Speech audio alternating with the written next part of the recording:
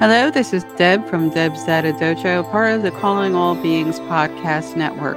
Today I'm speaking to Bruce Fenton. Bruce Fenton looks for evidence of alien technologies by doing geological and genomic SETI. He has spoken on the Black Vault about tektites, glass anomalies on our planet that may indicate interstellar debris. Bruce is also the author of Exogenesis, Hybrid Humans, A Scientific History of Extraterrestrial Genetic Manipulation. He's also presented a hypothesis about humanity's evolutionary history that is intriguing. If you're also interested in learning more about his research is available on the internet, and he has a Substack. So thank you for coming and joining me today. I would love to Thank you very much. I want to introduce the whole world to what you're talking about. It's very interesting stuff, and I love the fact that you do some intense scientific-based research. So, Thank you, Deb. I appreciate the introduction. And I do love to explore a blend of sort of fairly rigorous scientific, looking at scientific studies, I suppose we'd call literature review mainly, looking for other people's scientific research to find anomalies, relevant to the topics that we're interested in, whether that's aliens, UFOs, consciousness, that I believe there's great value in the existing body of academic research that's often not well exploited by people that have an interest in these topics. There's generally a focus on anecdote more so than on the research, and I hope to rebalance that a bit. I also am interested in anecdotes and in metaphysics and topics that aren't well studied by academia. So I'd say that my position is somewhere in the middle, looking at both sides. one of the more intriguing things is that you're looking at evidence that already exists on our planet of possible involvement with extraterrestrials. And I was wondering if you had worked with Avi Loeb on this idea. Yeah, no, that's a fair question, because obviously there's overlaps. I do talk about interstellar objects and material that I believe are from, or I argue are from, an interstellar object. Whether natural or unnatural, my preference is, unnatural, an artificial object. But even if it was shown to be natural, but from beyond our solar system, of course, that would still be an amazing discovery. So I've had somebody on my behalf has reached out and asked Avi about my work. And that was quite interesting to kind of see that he replied on a podcast, I think it was Theory of Everything, and kind of said that, really that, yes, there was a validity to the suggestion that tektites could be materials from interstellar objects. I don't think he was familiar with the paper I'd put out there, because he didn't detail it in any sense. I'm just guessing between the lines there that he probably hadn't read it, but he did suggest there was validity to the idea, and that he would be interested to see, when they collect debris from one of the currently understood recent interstellar objects, whether or not those might be tektite-like pieces. He said, of course, that would further strengthen the idea that I'm putting out there. So I don't think he was that intimately familiar, but it was interesting to have him comment at all on it, and of course to suggest that there was validity, because as he pointed out, it is a mystery. Nobody really knows the backstory of these texts. We'll go a bit more into that, but it's it's a kind of a 130 plus year long mystery as to the exact formation processes involved. So there's certainly an open door to the potential of them being interstellar. Okay, so I'm actually really hoping that you'll join that project, of course, because I think you will help him avoid going backwards to do something that you've already been working on. But to explain to listeners who don't know what tektites are and what your theory is, can you please summarize that for people? Yeah, absolutely. So tektites are a type of glass, first of all. So you've got a few categories of glass. Because you've got artificial glasses that man makes, everyone's familiar with, which is essentially compounds, mainly silica, being heated in crucibles. They boil off various volatile chemicals. We mix them, and then we cool them rapidly. It's called quenching, and you end up with these, very useful types of glass that we make all kinds of things with. But conversely, there's natural glasses. There's lightning-induced glass called fulgurite, which is where lightning strikes sand, and you get these very kind of jagged pieces of glassy material. There's volcanic glass, which of course forms in volcanic calderas. It's a somewhat similar process to artificial glass. You're heating the material over a long period of time, volatiles bubbling off, well mixed, and so they're quite similar to artificial glasses. Obviously, there's important differences; they're not quite the same. And then you've got impact glass, which is different again, because in those instances you've got a very short-lived high energy event forms the glass. So what you find with these is that they have a lot of bubbles trapped in them. It's called very foamy materials. So there's a lot of bubbles. There's also poor mixing of the components because there isn't time for that mixing to occur. So it's called heterogeneous rather than homogeneous materials. So that's where the chemicals are distributed unequally. And these also, they tend to include pieces of organic material, soil, and part melt, pieces of stone that didn't melt at the impact site, right? So they're very distinctive to volcanic glasses and artificial glasses, as is also nuclear blast glass. Again, it's a man-made glass, but a short-lived high-energy event. So you get foamy glass, poorly mixed, very, very similar to impact glass.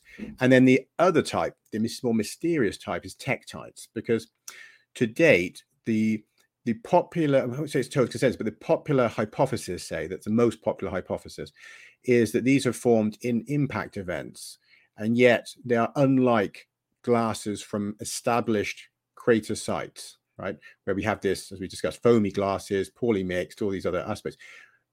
The glass that we refer to as tektites instead is very well chemically mixed. It lacks almost any water content, which is very strange because all the other glasses have water content.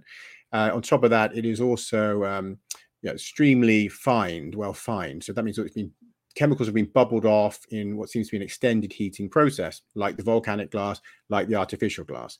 So you would tend to bunch it with those two, and yet it's currently being bunched with impact glasses. So there's a mystery there. And a lot of scientists over the last 130 years have tried to tackle this, tried to understand how do you end up with an impact glass that resembles volcanic and artificial glasses that have been fined and mixed over hours normally, if not days, weeks, whatever, to come up with these very high quality, well mixed glasses. So there's something very different here and strange, and it's exceedingly difficult to see how an impact event can give you this type of glass. And that's why it's persisted as a mystery for 130 years, despite top minds in geology, chemistry, astrophysics, all kinds of people have thrown their minds at this topic, and to date it's considered unresolved.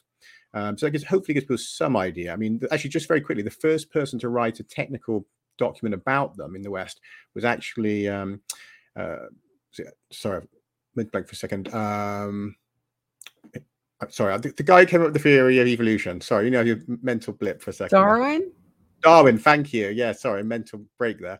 Yeah, sorry, Darwin was the first person to write a technical paper on this. That's kind of interesting as well, that someone of his stature took an interest in the topic after being given a sample whilst he was doing his travels around the world. So it's kind of, I think that's kind of a cool start to the story in a way. Since then, there's been hundreds of papers have been written on the topic. All kinds of hypotheses have been offered, as glass from the moon, pieces that broke off from volcanic lumps on the moon that were knocked out into space and arrived here.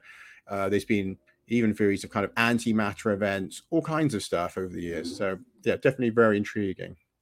I think it's great that two things that you're looking at stem from Darwin in a way. That's amazing. What an amazing coincidence. Yes.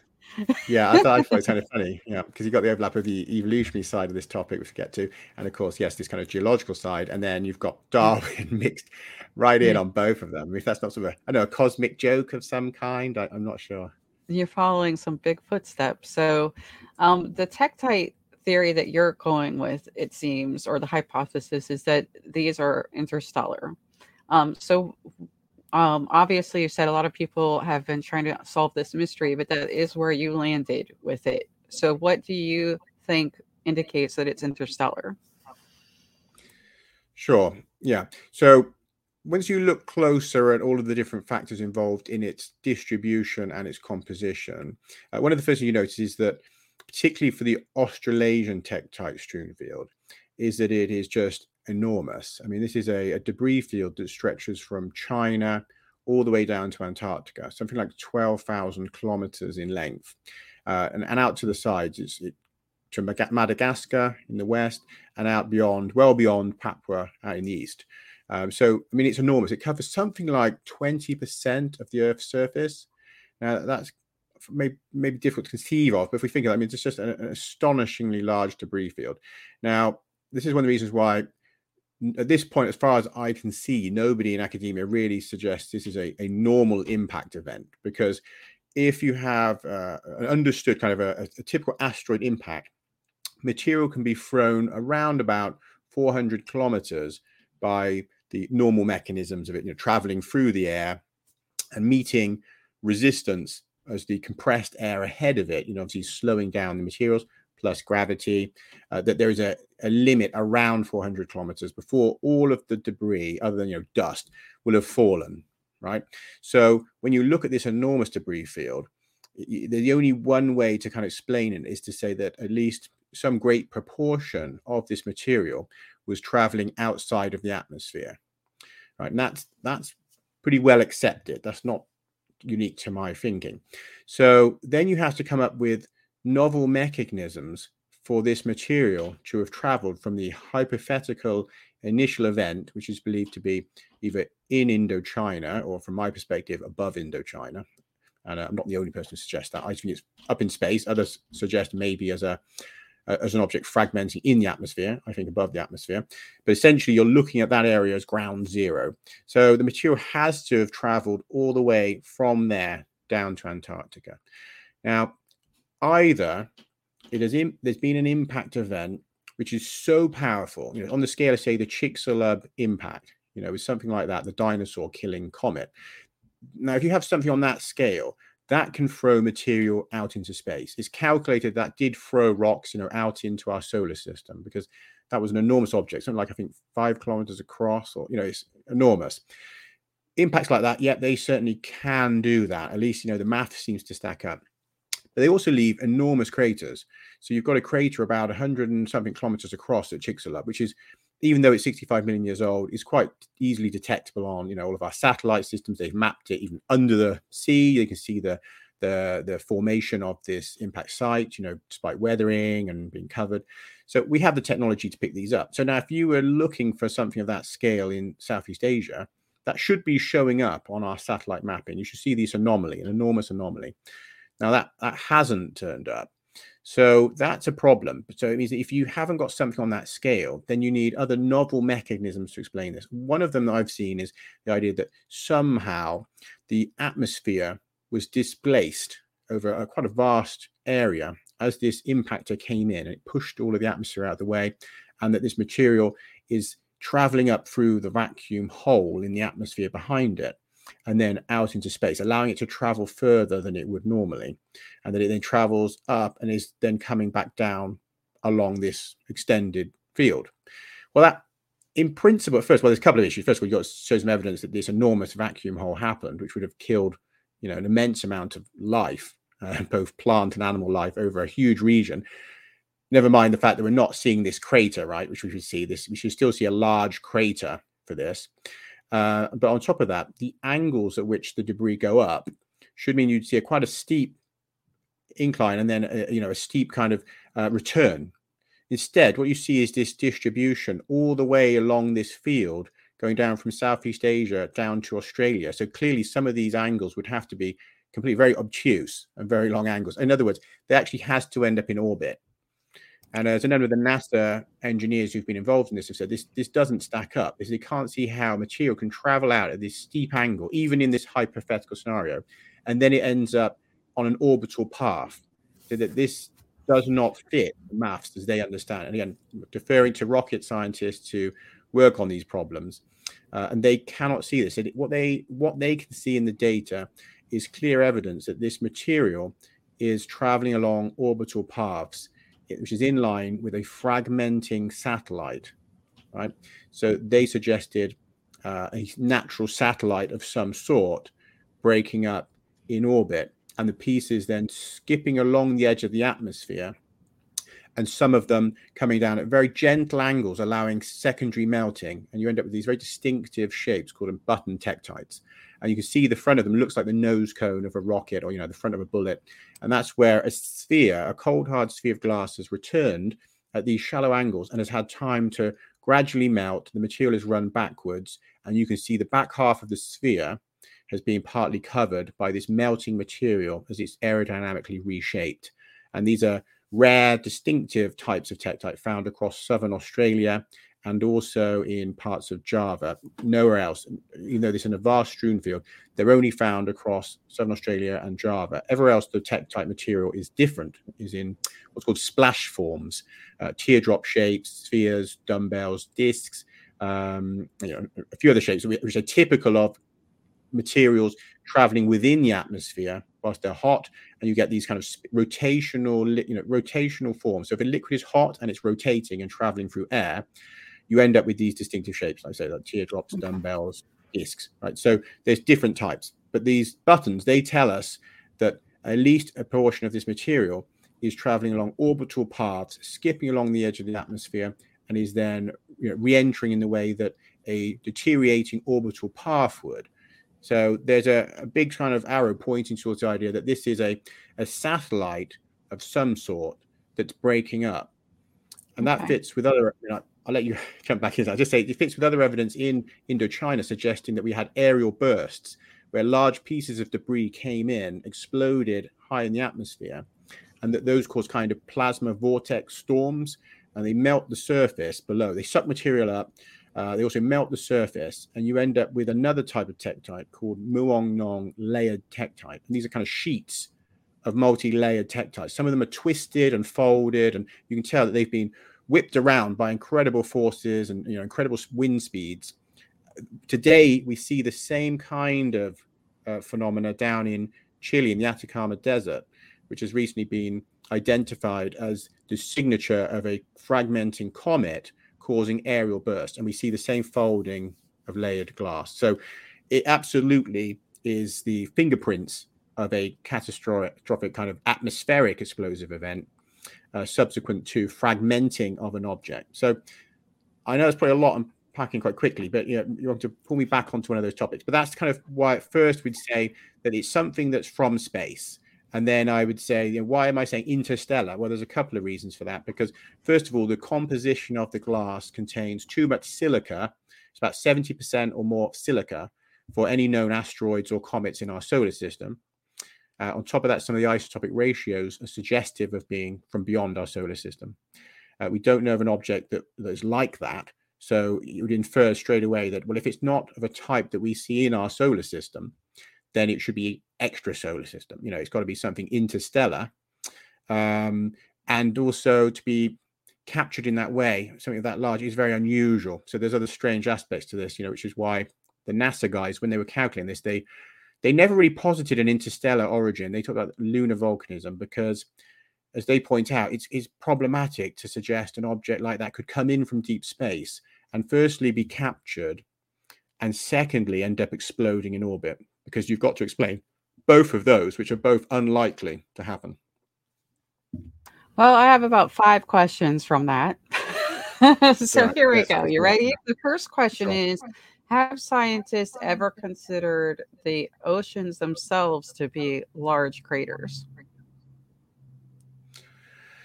Not to my knowledge, no. I know, of course, we look at the moon and we look at those enormous craters that, could at least some parts of our ocean bed be the results of very large impacts, early on in the sort of the heavy bombardment period. I don't really see why not. I mean, obviously the Earth was getting absolutely pummeled, so it would seem reasonable, but not that I know of, really, my answer. But yeah, it seems like it's a reasonable thing to ask. Yeah, that's definitely one. Next time you ask a scientist about this, I would like to know that answer, if they're taking into account that the oceans are in fact large craters. So the next question I have is, what do you think that satellite would be? Right, because there's a couple of things here. Firstly, I mean, this is going just purely on this data that we discussed, that if an object comes in from interstellar space, it should be traveling at some absolutely incredible speeds. I mean, as Avi Loeb has kind of discussed in his work, one of the ways to identify an interstellar object is by the fact that they are moving faster than objects that have been captured by our sun. Now, those objects in our solar system are already traveling at, immense speeds, as we understand. That's why even fairly small asteroids can pack, an enormous punch, is because of the unbelievable velocity at which they're moving, right? So if you factor in that something should be going even faster than that, the chances that it will come in from space and also happen to go, close to the Earth, near enough to be affected by our gravitational pull, but also somehow be captured and become a moon rather than either being accelerated past or just impacting, it's a very unlikely scenario for it to somehow end up as a moon. And that was one of the issues the NASA guys, when they were looking at this, they couldn't really see how you resolve that with natural objects, right? Now, the other thing is, of course, if you have somehow captured this object and the gravity, has somehow allowed it to become a moon, as unlikely as that would seem, you then have this issue that the glass has been created in what seems to be, a very high energy event, somewhere around 2,500 degrees, right? So you've about half, at least around that. So which is about half the temperature of the heliosphere. So I mean, you've got the edges of the sun around that, twice that temperature. So it's unbelievable heat. And then you've got to think, so this object has been melted to a fine homogeneous glass in what would normally be a long heating process. Yeah. And then these droplets of liquid glass have frozen to spheres in the vacuum of space. And we know from the chemical analysis that they formed in vacuum. So it fits with them forming in space. And the lack of water content I touched on earlier, that is a characteristic of being in space. So they know that this appears to have formed in space. Now, what would cause a natural satellite to go through a superheating, extended superheating event whilst in orbit in the cold of space with no obvious mechanisms for this? And then the glass comes in as these, frozen droplets and is reheated in the atmosphere. That's a big problem because someone might say, well, heating can occur as an object comes into the atmosphere. It could break up and be heated in the atmosphere. Yes, but it can't happen twice. So if you've got it melted already and it's now being remelted by entry into the atmosphere, this means that the glass has already formed in the heat, in space. So it can't be from the reentry because it's getting secondary melt from entering the atmosphere, right? So it has to have already formed in space and then come in and reheated. So there's a big problem. So what is the heat source for that first round of melting? And that was the other issue the NASA team couldn't deduce, a solution to. And hence they went with this now rebutted volcanic glass from the moon theory, which I can touch on, but basically that has been debunked for a number of reasons. But the only natural scenario was lunar volcanic glass being knocked by an asteroid, knocked across to Earth, and then somehow coming in, which again, there was so many problems with that. In the end, it collapsed, partly because the lunar material wasn't chemically right for forming these tektites, but there's other problems with it. So eventually they abandoned that idea. But the one idea they didn't ever tackle was the possibility that we're dealing with something that is not natural, right? Now, I'm not going to fight you on that one because that's the part that's most intriguing to me, of course, but I do have, have they considered a possible collision in space as a possible cause? Yeah, no, I've pondered that, but then still you have, first of all, you've got now, of course, you're adding entities in the way that Occam's razor would have promises. So it doesn't mean it's impossible, but we have to say an object that's an unlikely object with strange composition has somehow unlikely, ended up in orbit. And now with the vastness of space, a second object has now collided with our unlikely moon and fragmented it. So I'm not saying it's impossible. But now the second problem you have is that, again, is a short high energy event, right? So why don't we end up with just normal foamy melt glass and debris? Why do we end up with this homogeneous fine glass that resembles volcanic and artificial glass. So, and that's the other problem with this, is that no matter which way they look at it, they have this issue of, well, we don't really understand how this is, able to break understood laws for liquids, and particularly for bubbles moving in liquids. We've got Moses' law. And that was one of the big issues that the lunar guys had with the terrestrial impact people. They said, well, look, you've got to be able to explain the actual formation of this kind of fine homogeneous glass in your hypothesis. No matter what else you can explain, you have to be able to tell us, how does it end up like this? What is the extended heating that allows this glass to form? Now, I can't see that any impact would do that. So again, you're back to the similar idea with the problems with the terrestrial asteroid impact, that it's a short, a high energy event. Yes, it will melt the material. You'll certainly have some melt glass, but it shouldn't be well mixed, and it shouldn't be fined. It shouldn't look anything like volcanic glass. I have to say, odd problem. Yeah, I think another odd problem is that things like that just haven't happened in a while. We had some swipes, we've had some small objects, but it is a little bit amazing to me, and I don't want to jinx us, of course, how rarely we have, swipes. I think the last one was in the 1800s. It was pretty big. It was knocked down quite a lot. But the fact that we aren't getting hit, but the moon continues to get pummeled. The moon's like our little guard out there. I think that is a peculiar mystery in and of itself.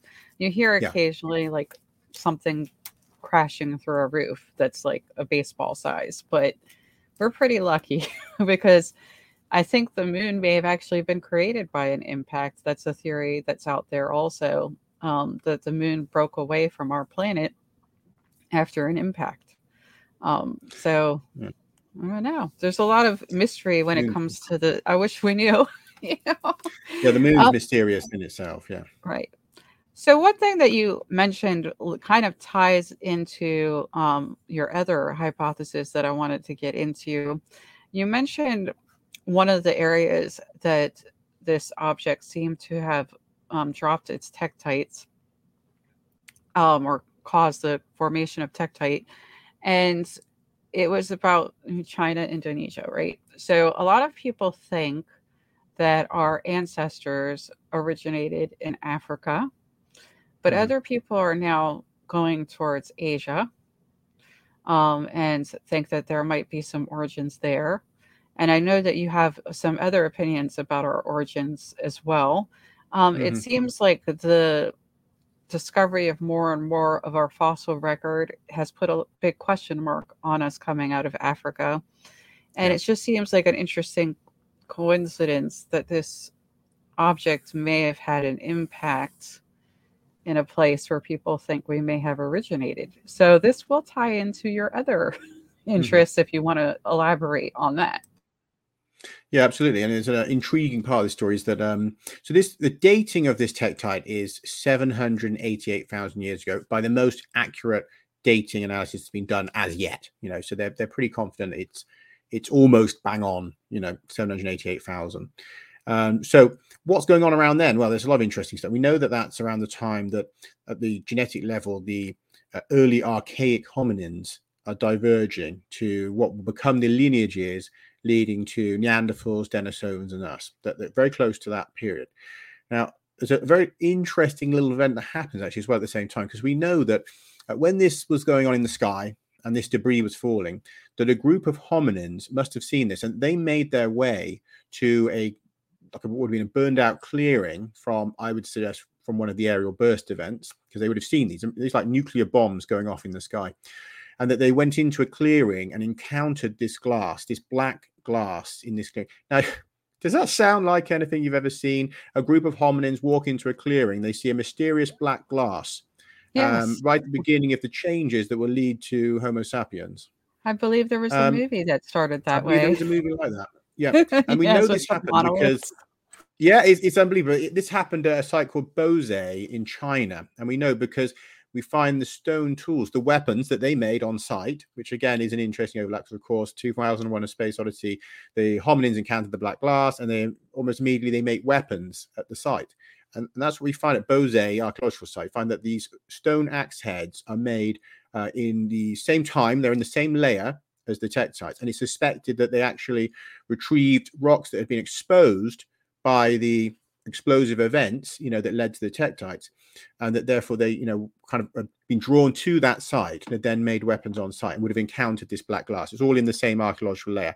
And I just thought, isn't that amazing? Just to have that overlap between, reality and fiction, and so profoundly, especially when you factor in, my other hypothesis that this is material from an AI craft, which 2001 was suggesting these were essentially Bracewell Sentinel probes, a kind of AI representing an extraterrestrial civilization, and that they've left these sentinels on Earth. So, the overlaps, for me, I found that quite astonishing. But then if you go down to just, if people let that sort of sink in, because I find that amazing anyway, but then if you move down to the southeast from China, down to Oceania, where I put a lot of what's going on kind of in that area, we know that hominins had moved down into Southeast Asia and across into island Indonesia at least 1 million years ago, a little bit over 1 million years ago. They've crossed into Flores, right? And you find Homo erectus bones and tools, and also what seems to be ancestral Homo floresiensis, these hobbit people. They seem to be down there as well. Whether they're related to Homo erectus, nobody's quite sure. They may be a distinct lineage, or they may be a dwarf form of Homo erectus.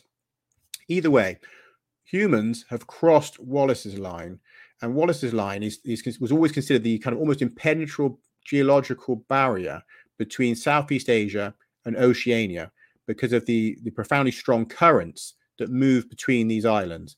So it wasn't thought that any mammals, other than a few rats have managed to get across some bits of driftwood, but no large mammals were supposed to be able to cross this. And now we know that actually hominins managed to do that, probably on reed rafts or, some basic watercraft technologies. Okay. Now, if they've made it to Flores and down into the Indonesian island chain, it becomes extraordinarily simple to access the vast continent just to their south.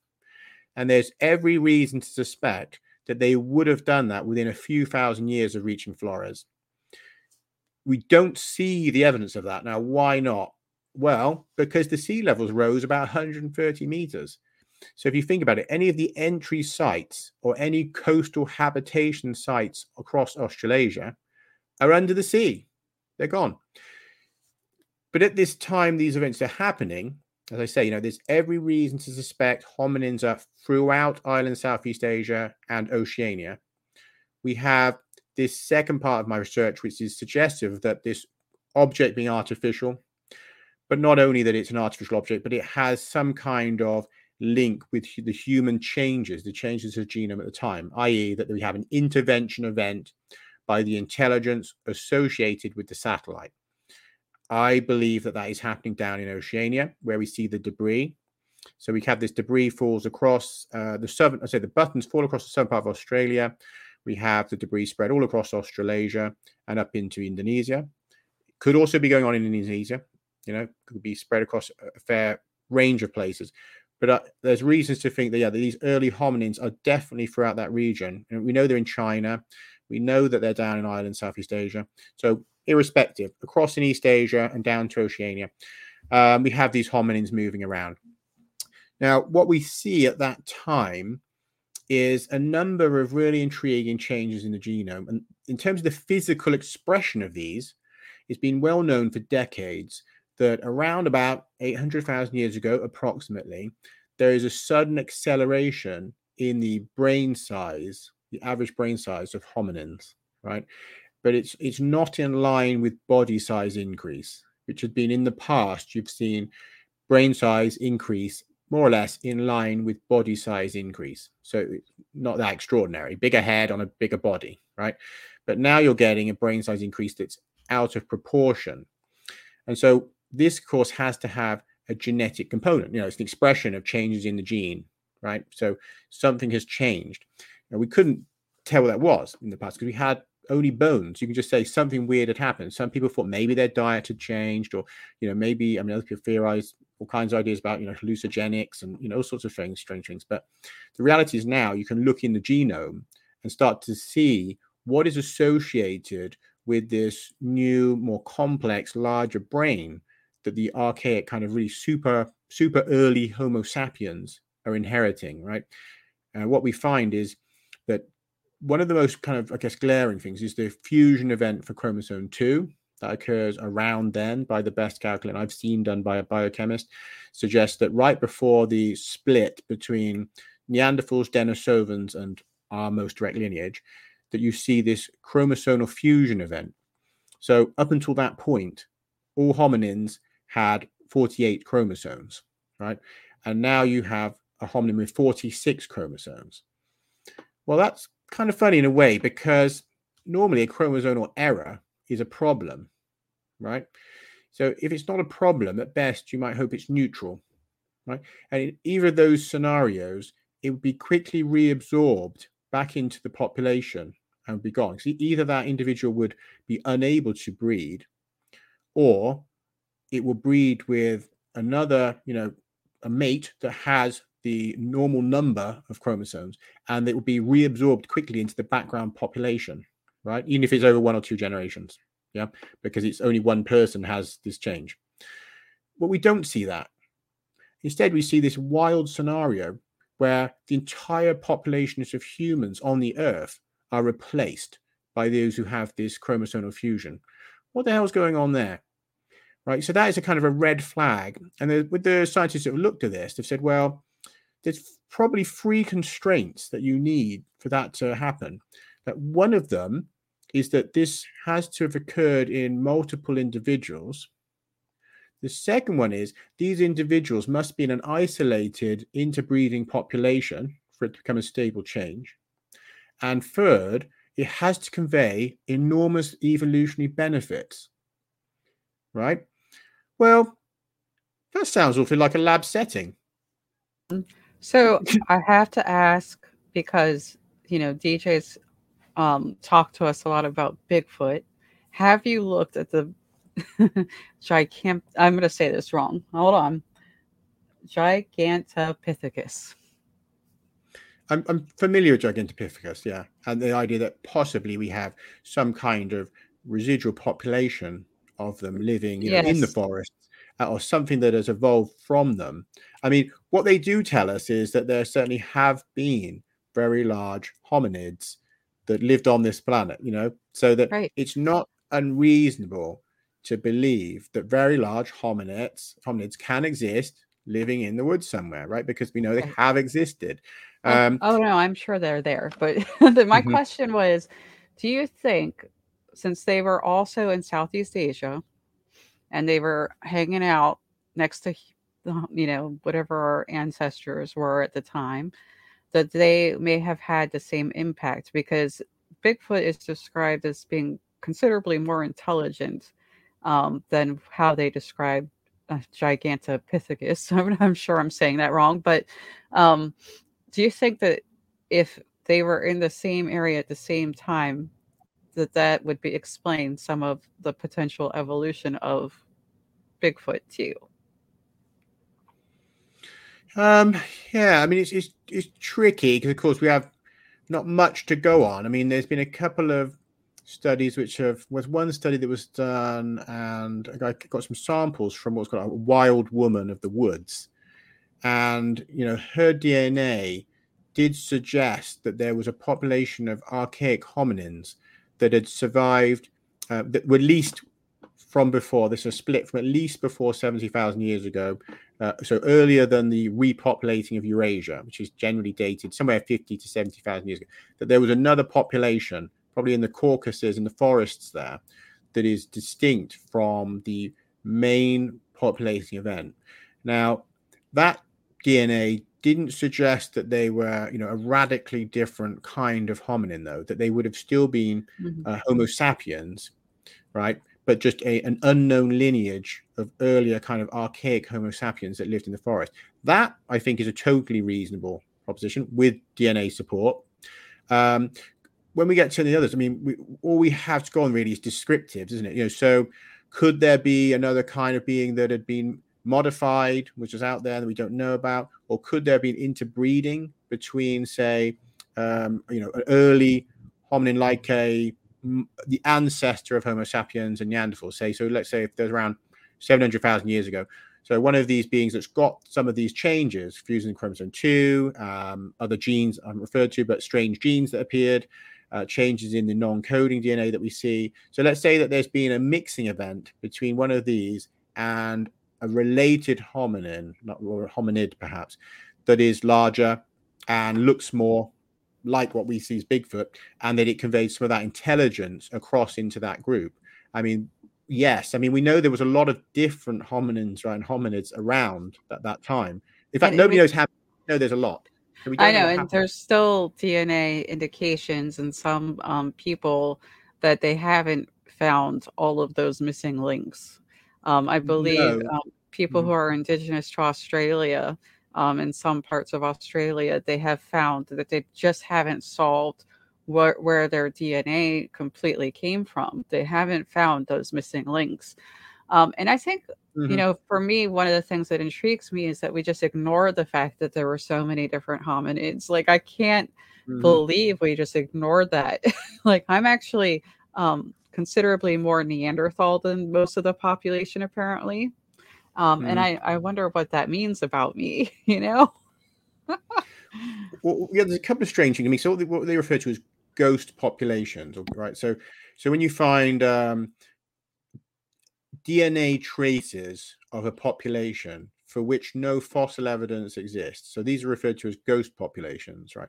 So we know now that there's, at least from my understanding, something like 5-6 ghost populations that have been identified of different kinds of what they see as different kinds of hominins. I mean, there's other modern human ghost populations as well. We don't know, but we know what species they were, but we don't know the fossils from that group because they're divergent modern humans. But what we have, what more interesting, is all these other kind of hominin types that are ghost populations. In the people of Papua and Northern Australia, particularly, we see up to, I think it's now about 3 different types of earlier kind of archaic hominin lineage that have been they've been categorized together as different kinds of Denisovans. But I think that's an unfair categorization because, say, for one example, 2 of these different lineages were distinct from each other for at least 300,000 years. Well, that's a massive gap because we wouldn't consider the, say, Neanderthals are not considered to be part of the modern human group. And so when you get like 300,000 year gap, normally you would say, okay, this is a different population. So should we really be calling them Denisovans? Probably not. So you have some Denisovan DNA and DNA from 2 other groups that have been bundled with Denisovans, but they really are different. So you've got, in one population of modern humans, also Neanderthal DNA in these people. So you've got Neanderthal DNA and perhaps 3 different, other types, including Denisovans and 2 others, all within that population. And of course, we don't yet know if they haven't got lineages of other people. And I think that they will have, because the more we look into it, the more we're going to find, I think, that particularly the people of Papua and the surrounds have got DNA from multiple lineages. And I'll tell you why I suspect that. It's because if you look at language distribution around the world for different languages and language groups, it's like 40% of all the languages on Earth are in Papua. It's a bit weird, isn't it? So you've got this one island, and yet it's got 40% of the different languages. And many of these are kind of isolated languages. They're not related to any other languages in the world, let alone on the island. And, they're not related to any other languages. Now, that's strange. So you've got an island where you have multiple languages that are not related to each other, right? And then you're seeing that you've got lineages of DNA from different hominins, right? Why would that happen? Well, I'll tell you why. Because we know that around about 70,000 years ago, there was the Lake Toba supervolcano event, right, in Indonesia. Now, that caused a kind of apocalyptic effects with what would be like a nuclear winter type effects sweeping around the northern hemisphere, lowering temperatures, causing acid rain, affecting plant growth. I'm not saying it was absolutely unsurvivable, but it was a horrific event. And most humans would be trying to exit to better climes. Now, where can you go? You can go into Africa by crossing the Bab el Mandab, most likely, because that will take you down into South Africa. So you cross from Western Eurasia into South Africa. You'll be safe there. And conversely, at the other end of Eurasia, you can move down through Southeast Asia. Well, you're not right near the volcano because you're probably dead, right? But you can move down through Indonesia and down into Oceania, right? So this is a contraction of populations, right? They are now fleeing a climate apocalypse. And so a lot of them are going to end up right there on the northern coasts of Australia and Papua.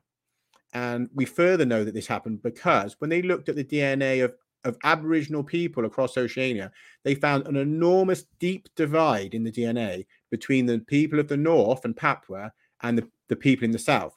They said the only explanation for that they can understand of is an interbreeding taboo.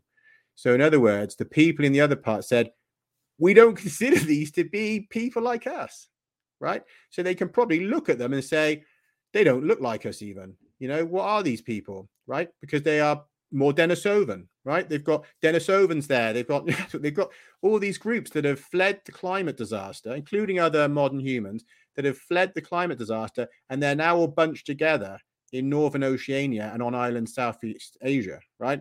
So we've got the language information, we've got the DNA information, we've got the environmental information telling us what is happening there.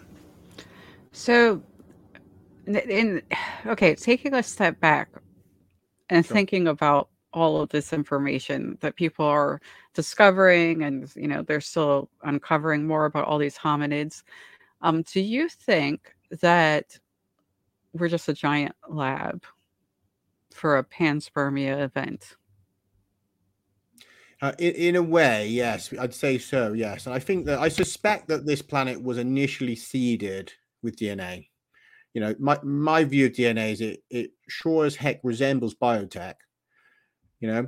So if someone is of a sufficiently advanced technology, then that this is a kind of a magical technology. And we know that technologies of that level, someone who's a million years ahead of us, it would look like magical stuff. Like DNA is pretty magical stuff. We've got this complex molecule with a complex code that's all come together somehow. Nobody knows how.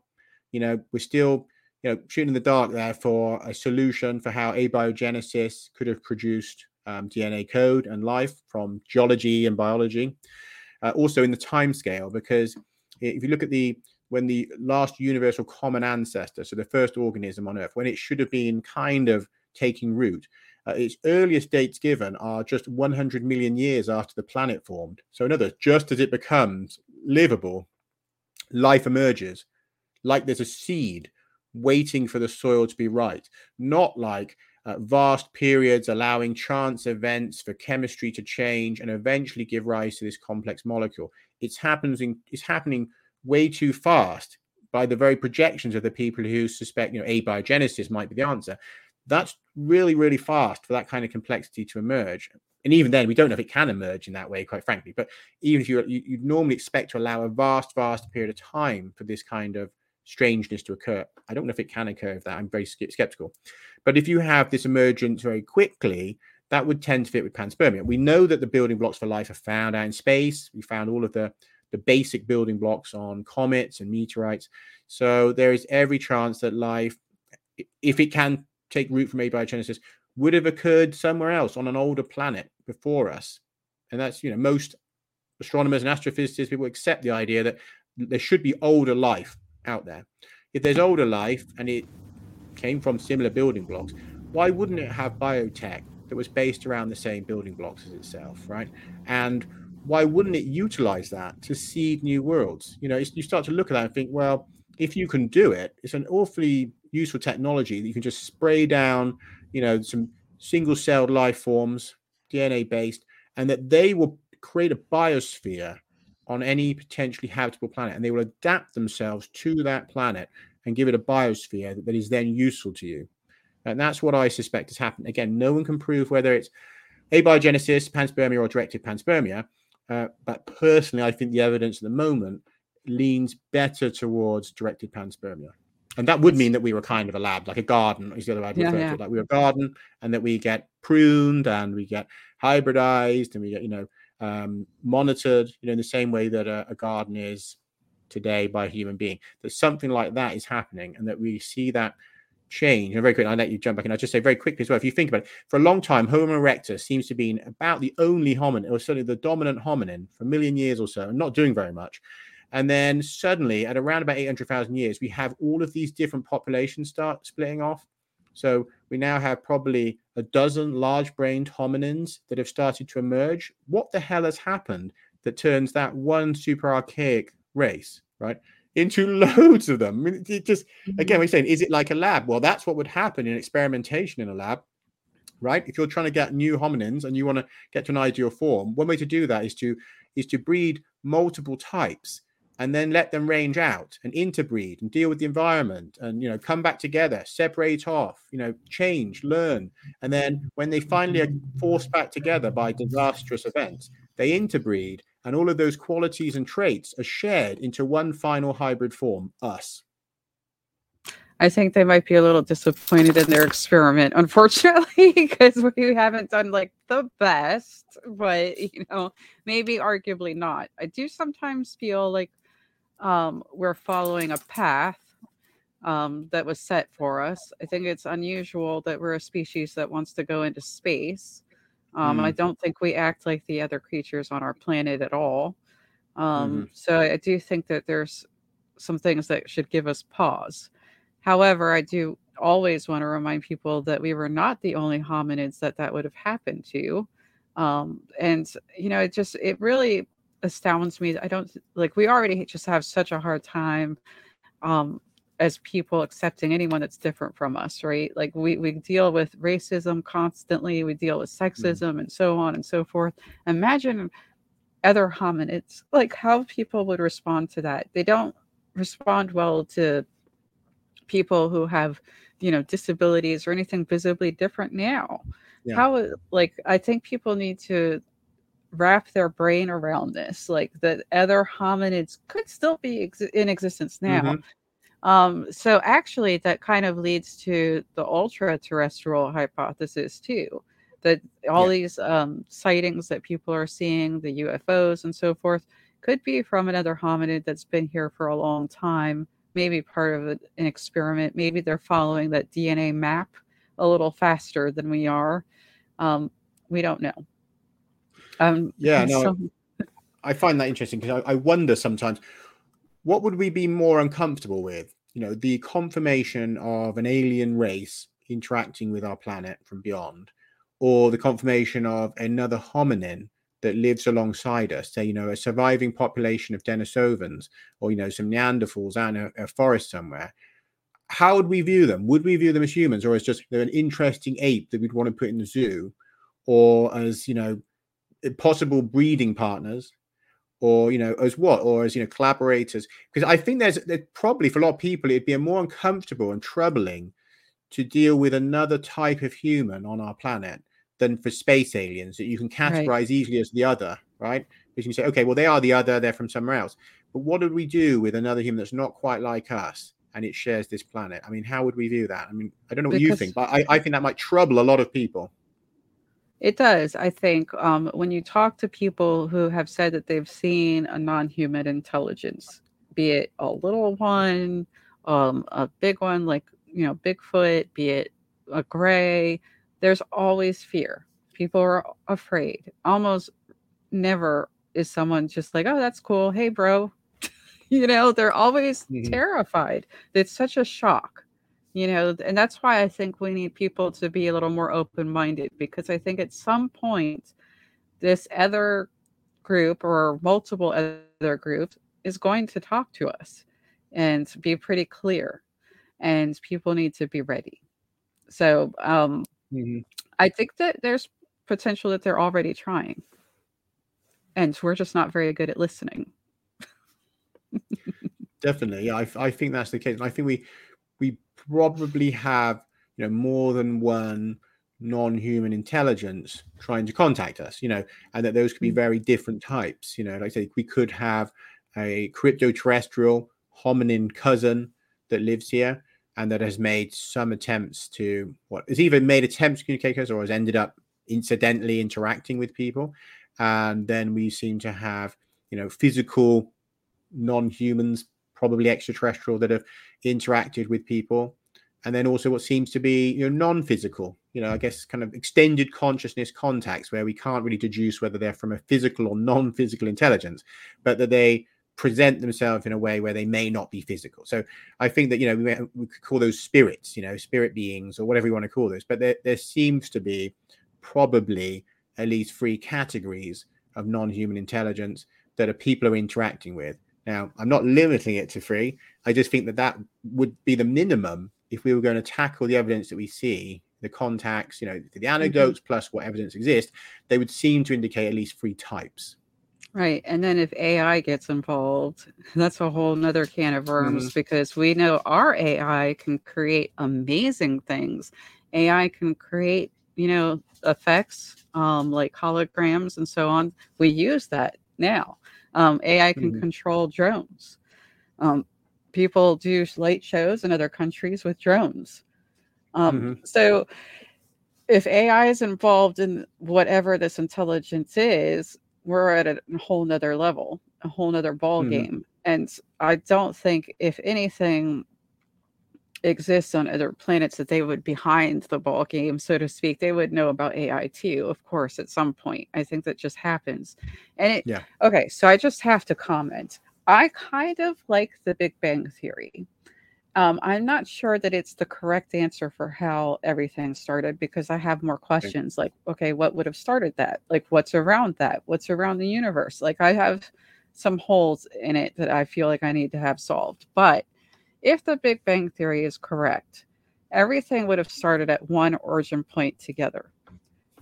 Everything would have been one little ball, so to speak. And then slowly started to, well, some people would argue not so slowly, but started to spread apart. So let's say 13 billion years ago, the Earth might have been sitting right next to another planet with another set of life forming or whatever.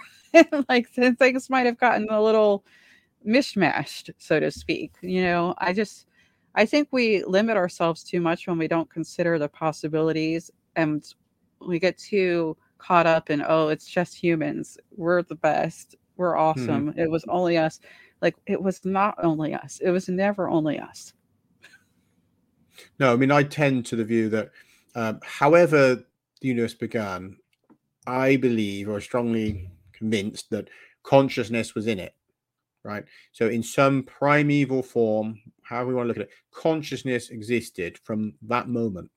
Now, it may not have been in a body that we understand, but it was in that fabric of the universe that was expanding, assuming that expansion theory is correct, which it seems to be. So then that consciousness, when forms allowed it to take form, it took form. That's the way I view it. So say with abiogenesis, to me, that is consciousness inhabiting suitable forms that emerged. Now, whether those forms emerged by slow geological chemical processes, or whether that consciousness was somehow able to psychically interact with matter and make bodies, or we don't know, right? We don't know the answer to that, but somehow consciousness entered into physicality and it took form. That's all we know for sure, because here we are, and if anyone made us, here they are, and so on. So somebody has to have emerged from the fabric of the universe, and they had awareness and perception and mind, and eventually if they made us, then it led to us, or we emerged. Either way, we know that has to have happened. We know one's come up with a way to explain consciousness from simply material matter, kind of theories. So let's say that we look at, this idea of the spectrum, the EM spectrum for a minute, okay? And I would really appreciate someone who's studying consciousness to give me more insight about this, but as we know, with the EM spectrum, sound can become light and, there's a huge spectrum of waves that are constantly moving. They don't really stop, really. They may even break up and spread out further. They might go around something, so to speak, like a sound wave. So if consciousness is stemming from a wave, that could have actually resulted in matter. Which is kind of a scary thing for people to realize. But I have heard that on the sun, matter is formed in like near the gamma range of the wave spectrum. So now we're playing with the wave spectrum, which is scary to me. We're doing it for the sake of quantum computing. So people are already looking at how can I go from this end of the spectrum to this end of the spectrum, and it's only a matter of time, matter, that we use the wave spectrum to create matter. Yeah, no, it's as I said, we basically deal with a tiny part of this spectrum. This is what we understand and what we deal with, what we live in. But we don't really have a normal perceptual awareness of everything else in that enormous vast spectrum. Through some of our technologies, we can appreciate the existence of these other sort of invisible and intangible elements to the spectrum. We don't know what's in them, and we don't know whether or not there's other forms of intelligence in them, or what some of them do, or the functions in the universe. I mean, some of this is still, for us, we're very early in fathoming out where we are, what we can see, what else is out there, what's alongside us. And as someone said, really, we're functionally blind as an organism. Yes. Because the tiny narrow bit of the spectrum that we can hear, see, smell, taste is just minuscule. And anything that's in that rest of that spectrum is invisible to us, but it doesn't mean it's not real. And that should kind of really make people, I don't know if you have a creepy feeling, but you certainly have an uncanny feeling that maybe there's things watching from the gloom, beyond your vision. I think we should certainly be wary with some of our sciences as we start to meddle in this. And in terms, obviously, with quantum, reality, that maybe that we are stemming from some kind of vibrations and one of the quantum field, and that there's these kind of ideas where we're also rushing into quantum computing. We don't know whether we're kind of, I know it's been suggested, isn't it, by one of these quantum computer guys, that we are kind of tapping into alternate realities, and that maybe even going to be channeling beings into our computer systems, and really, really weird kind of possibilities that we're such an infancy in understanding some of this science that we really don't know what kind of Pandora's boxes we're opening. And I do like to remind people, 100 years ago, people were just at that time putting light bulbs in their houses. And that was just 100 years ago. People, the things that we take for granted now, like electricity and computers and, walking around with a mini computer in our hand, that was not a thing. I mean, I think I appreciate that a little more because I'm a child of the 80s. So I had the computer that was huge and had a blue screen and no pictures, so I saw that change. And I saw how quickly all of this has changed. And the things that we talked about as sci-fi are slowly coming to pass and being taken for granted. But are we ready for all that? People who worked on the Manhattan Project regretted what they did. I don't think we were ready for going nuclear.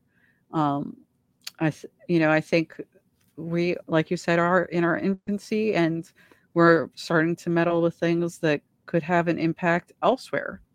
When we set off those bombs, people who are experiencers say other species were pretty alarmed because we were affecting the whole universe. And who knows how we did so, because like I said, our range of vision alone is so limited. Who knows what is still around our planet as a result of that. I do know one thing. I do know there's still radiation in the area. I know that. Yeah. We didn't know really what we were doing with any of that. I mean, sometimes I've pondered over the years, as well, it's a funny question, but does the mantis shrimp see aliens? And I tell is that if you look at the mantis shrimp, it has these really the most complex visual system in the animal world, and so you can see, into kind of infrared and all sorts of really weird spectrums where we just don't see anything. But why it has that, obviously there's some reasoning, but you wonder, what does it see? Because there's a lot we're not seeing. What does the mantis shrimp see? Does the mantis shrimp see, these sort of incorporeal beings, drifting through the ocean in front of it that we can't detect? And who knows what's out there that we just cannot detect. And all you say about the sorry? Some people do, though. There's some interesting aspects to that. Yes, that's true. That there's variance in our population. That it's not everyone seeing the same thing.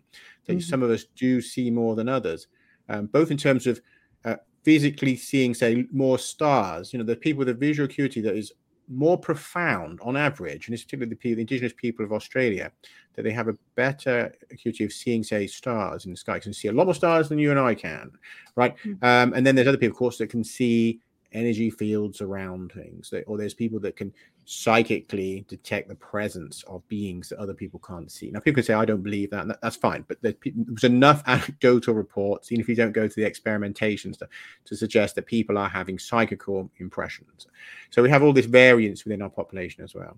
Just very quickly, just says one computer thing. I remember my first computer, well, my dad's first computer was a ZX81, the Spectrum ZX81, which had 1K of memory, and you could get a 16K expansion pack. And so when people think about that as what your phone can do today, I just remember playing bat and ball on this 16K expansion kit. It's wild for what we have today compared to that. Right. And I also want to say this goes to our ego again, right? What we call psychic and what we, say is woo and out there, animals on our planet have just taken for granted as being part of their lives. Like I can't, well, I mean, I think I might a little bit be able to, but I can't detect the, magnetic poles like the animals on our planet do to migrate, you know? Is that psychic of them, or is it just an innate part of their existence that they're accepting and that we resist? I think that there's gifts that some people are still using, and it's unfortunate that the rest of society treats it like it's a bizarre thing. Like I argue the term paranormal sometimes. I think we should just call it normal. It's part of the human experience.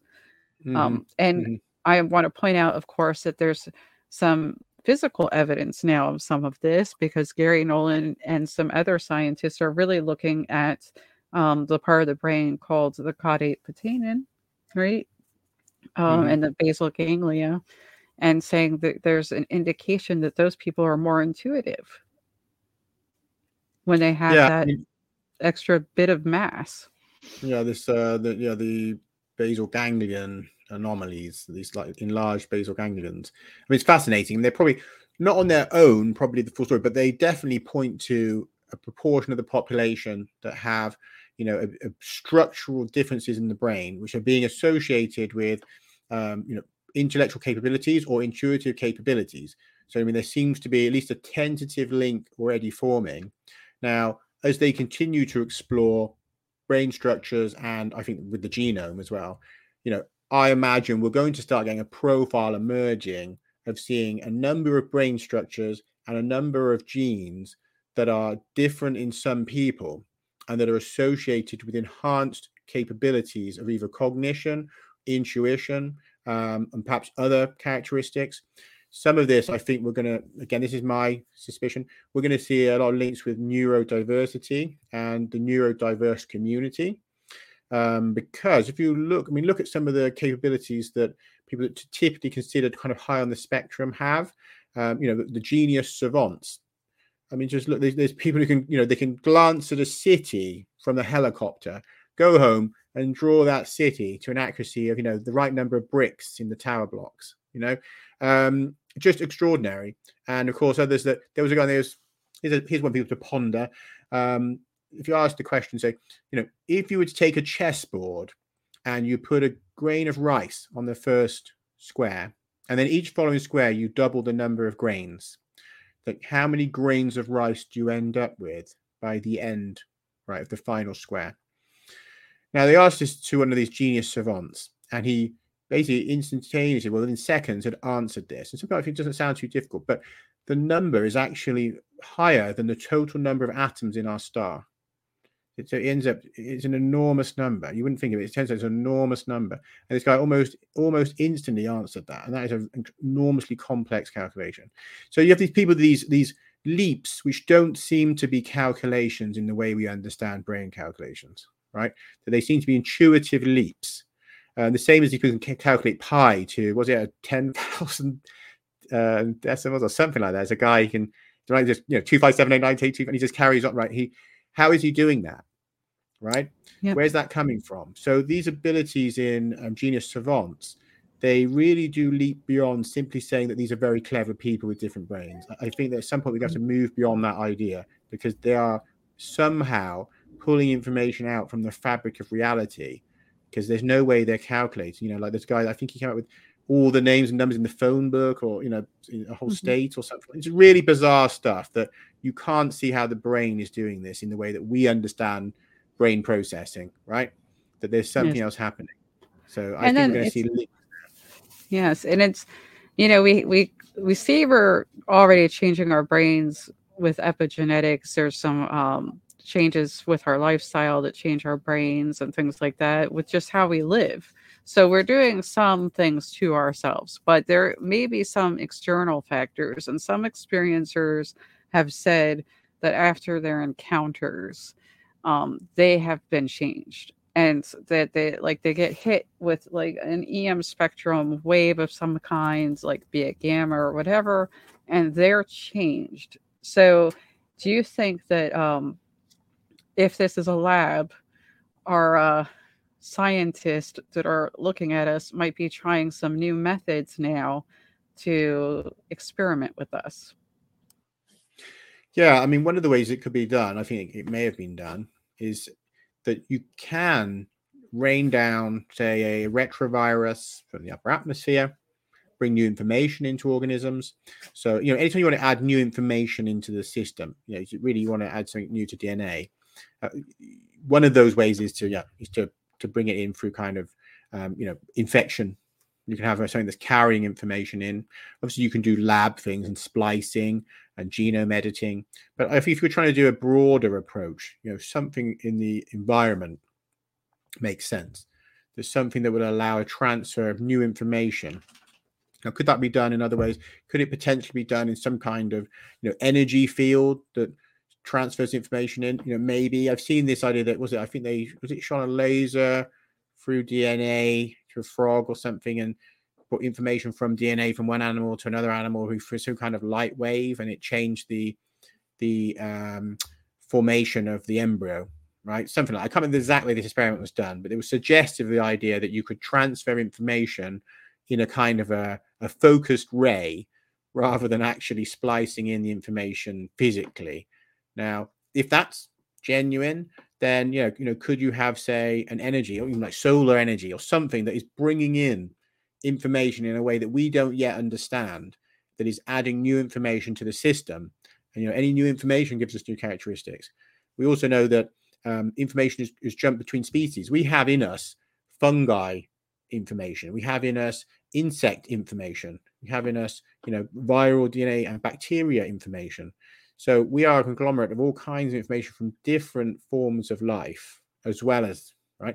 Now, some of that may have been not accidental. That may be deliberate mixing around of material, or it may be accidental. Either way, that changes us anytime information moves around. So we seem to be in a system where we do get changed by new information entering our form.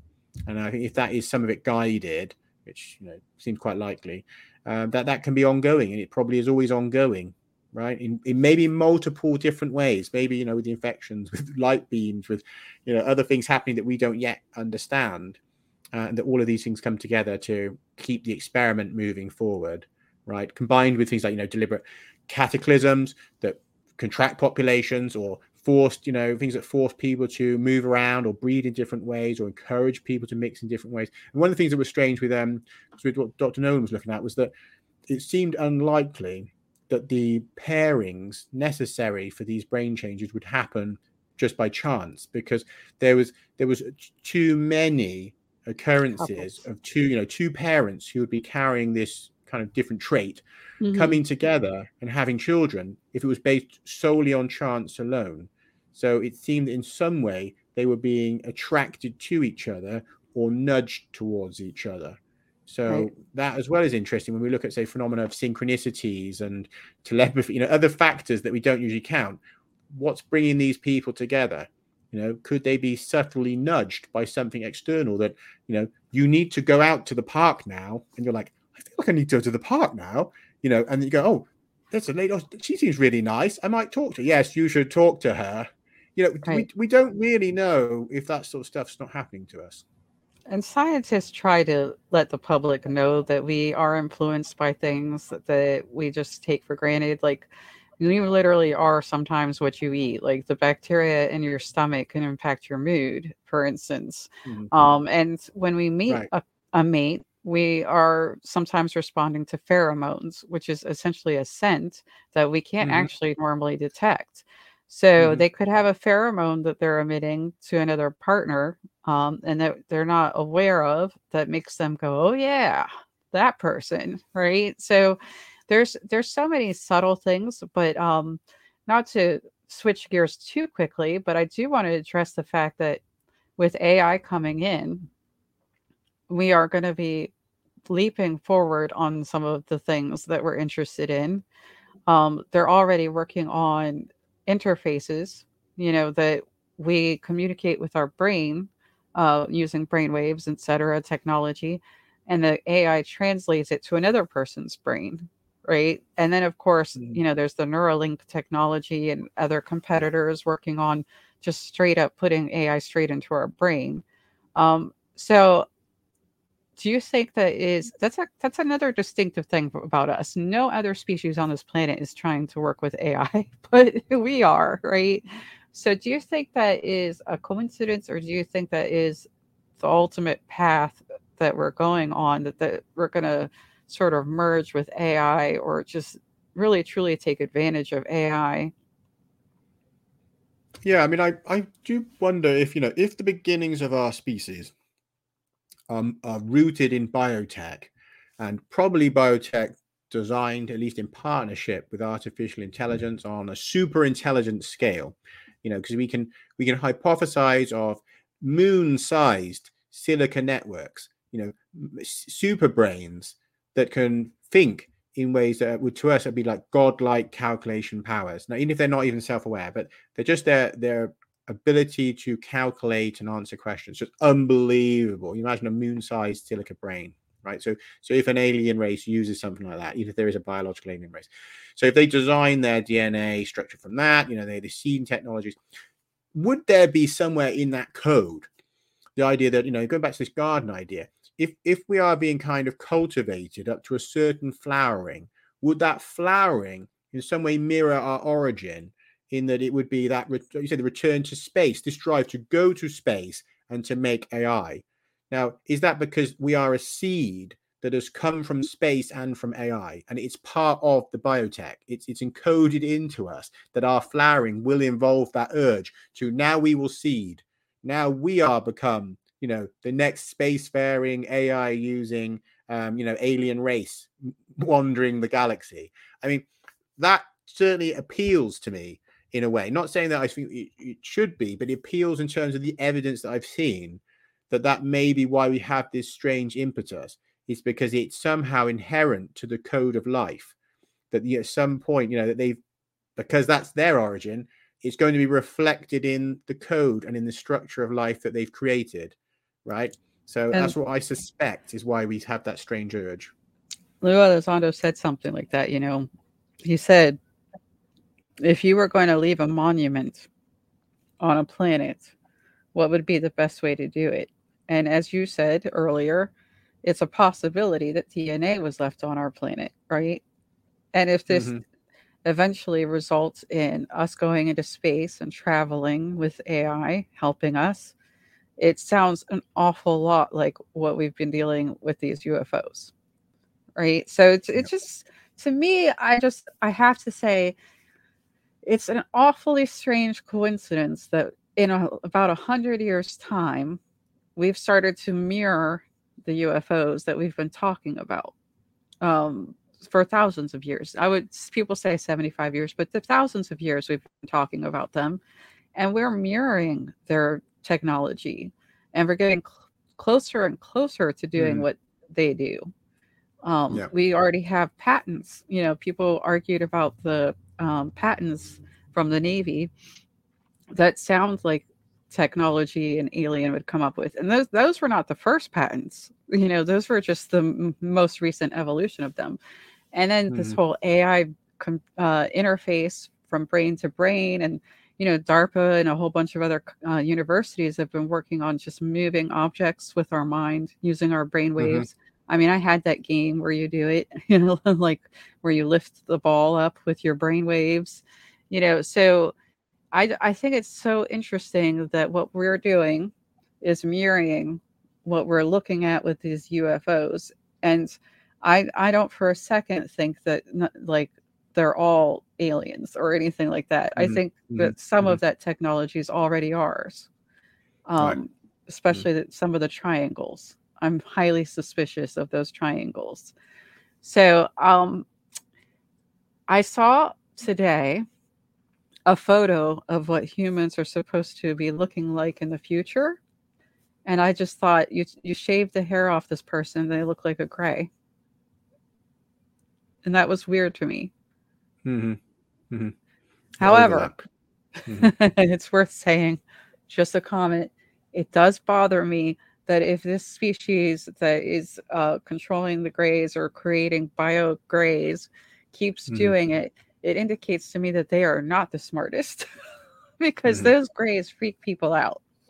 So, like, but Yeah. that's just like because people say they're bio robots. So, and we make bio robots too now. It's worth noting that also we make bio Mhm. robots. So, Yeah, thus we become like the gods, isn't it? It's got to that point where we're almost there. Like certainly our technologies are replicating what the anecdotal claims are telling us about these different visitors. That, and also if you look at stories of interactions with craft, it's very common to hear that these craft are alive, and that the craft also, they are seamless. People are looking for the seams, the nuts and bolts, which is an ironic thing in the topic, the nuts and bolts, because when people have encounters, they don't see nuts and bolts, which is actually one of the things that's glaringly missing. That in actuality, it would seem that, assuming some of these are physical and real and all the rest of it, if we take that assumption, that they are either 3D printed, a technology we are, again, doing, right, or that they are grown, that they are biotech, and that these are living organic craft, in a sense, that they seem to be self-aware. In some cases, people even saying they were squishy and hot to the touch, like it was a living, an organism made of, organic flesh-like materials, and that it was thinking to them, telepathically connecting with them, particularly in the inner chamber, the control chamber. That when people enter this central chamber, they feel this intense sense of presence and being monitored by the ship itself. And these are recurring accounts across many different, abduction or visitation encounters. right. You rarely hear of. And I don't know about you. I don't think I can think of any case where someone clearly said there was joins and rivets and screws, and I don't think that's coming up in those accounts. No, These they are either usually say 3D it's a printed or grown. very simple environment with light coming from the wall. The tables are not even like our tables; they're attached to the ground. Mm-hmm. So, and that the skin of the craft seems alive. That seems to be what most people have said. Now, that could explain also some of the movements of the craft. If it, like people say, they look like sea creatures in the sky sometimes, Mm-hmm. Mm-hmm. and some of the more bizarre shapes. So, I don't. Oh, and the transmedium abilities, of course. So, I don't know. I think we're going to have to figure it out. But one thing that does frighten me a little, and not much of this usually does, but I have heard that, of course, the engine for the craft is, or I should say, the pilot of the craft is going to have to somehow connect, with their consciousness. So the idea that we might be used as like batteries for their craft for seafaring and be trapped having to pilot for them kind of freaks me out a little bit. Like I would do it voluntarily once in a while, but I don't want to do that for like a long Mm-hmm.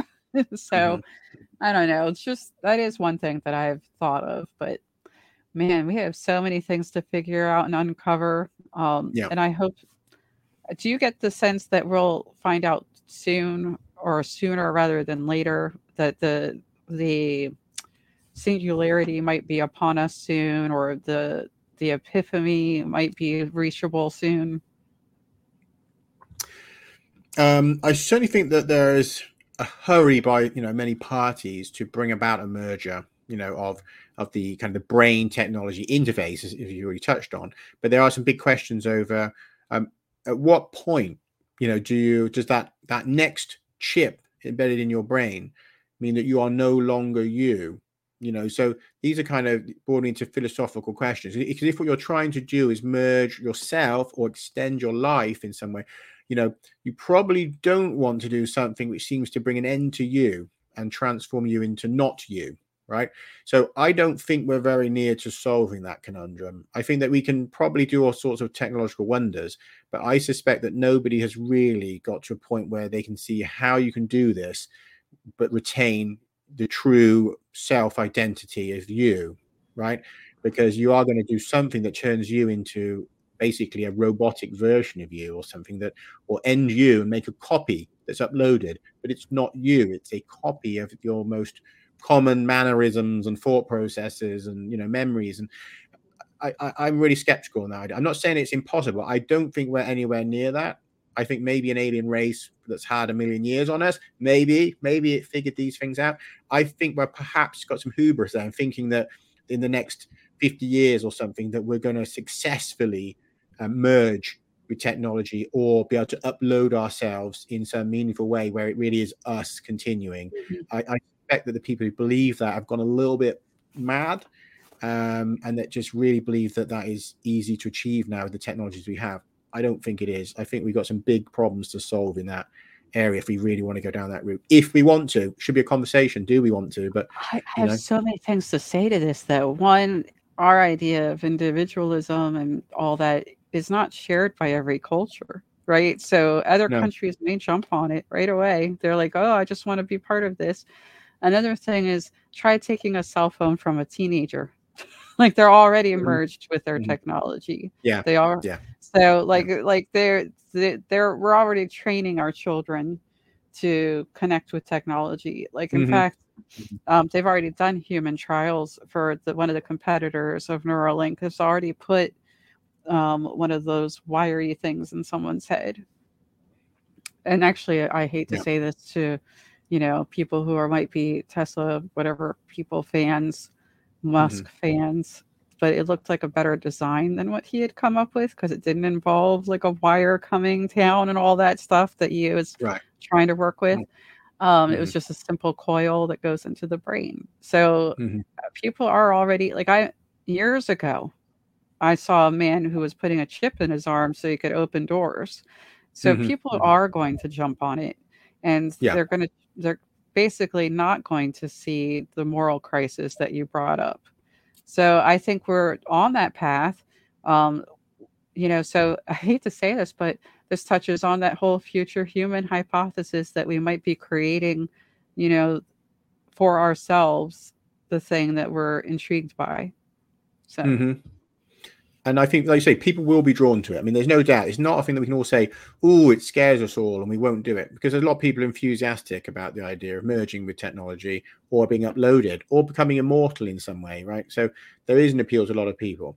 Um, so I guess it's more a question of how fast can we get those capabilities, or the wild card, that a non-human intelligence likes the idea of us doing this for its own reasons, maybe some AI, and says, well, you do it like this, up to the cloud you go. And this is, if you want a sort of scary scenario, um, there is the hypothesis that probably many advanced civilizations, move towards a post-biological framework where they do utilize more and more AI, more and more cybernetics and robotics, and eventually either they completely give way to their creations, or they somehow merge and upload and become those cold machines, and that's all that's left of biological civilizations in the cosmos. That what we will find is almost exclusively non-biological silica life throughout the right. cosmos. If that's the case, what if one of these civilizations decides, we don't like this anymore, we want to return to biology? Now, they might go out looking for or create a garden of forms that are suitable for download. But first, they would need those forms to help build the connectivity necessary to reintegrate themselves and enter into those vessels. Now, is that what we're building? Are we building the download structure for something that's hovering, just behind the moon?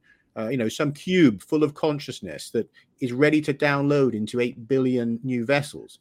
I mean, Well, those are the kind of crazy scenarios that could be possible, and that, I think not we're to already frighten people, done but that. I really do. I think that's where the story of the soul is. I think if people explore the idea of spirit and soul, we've already downloaded. So whether or not an entity contributed to that, and maybe that's what God is, right? The entity that had us Hmm. download.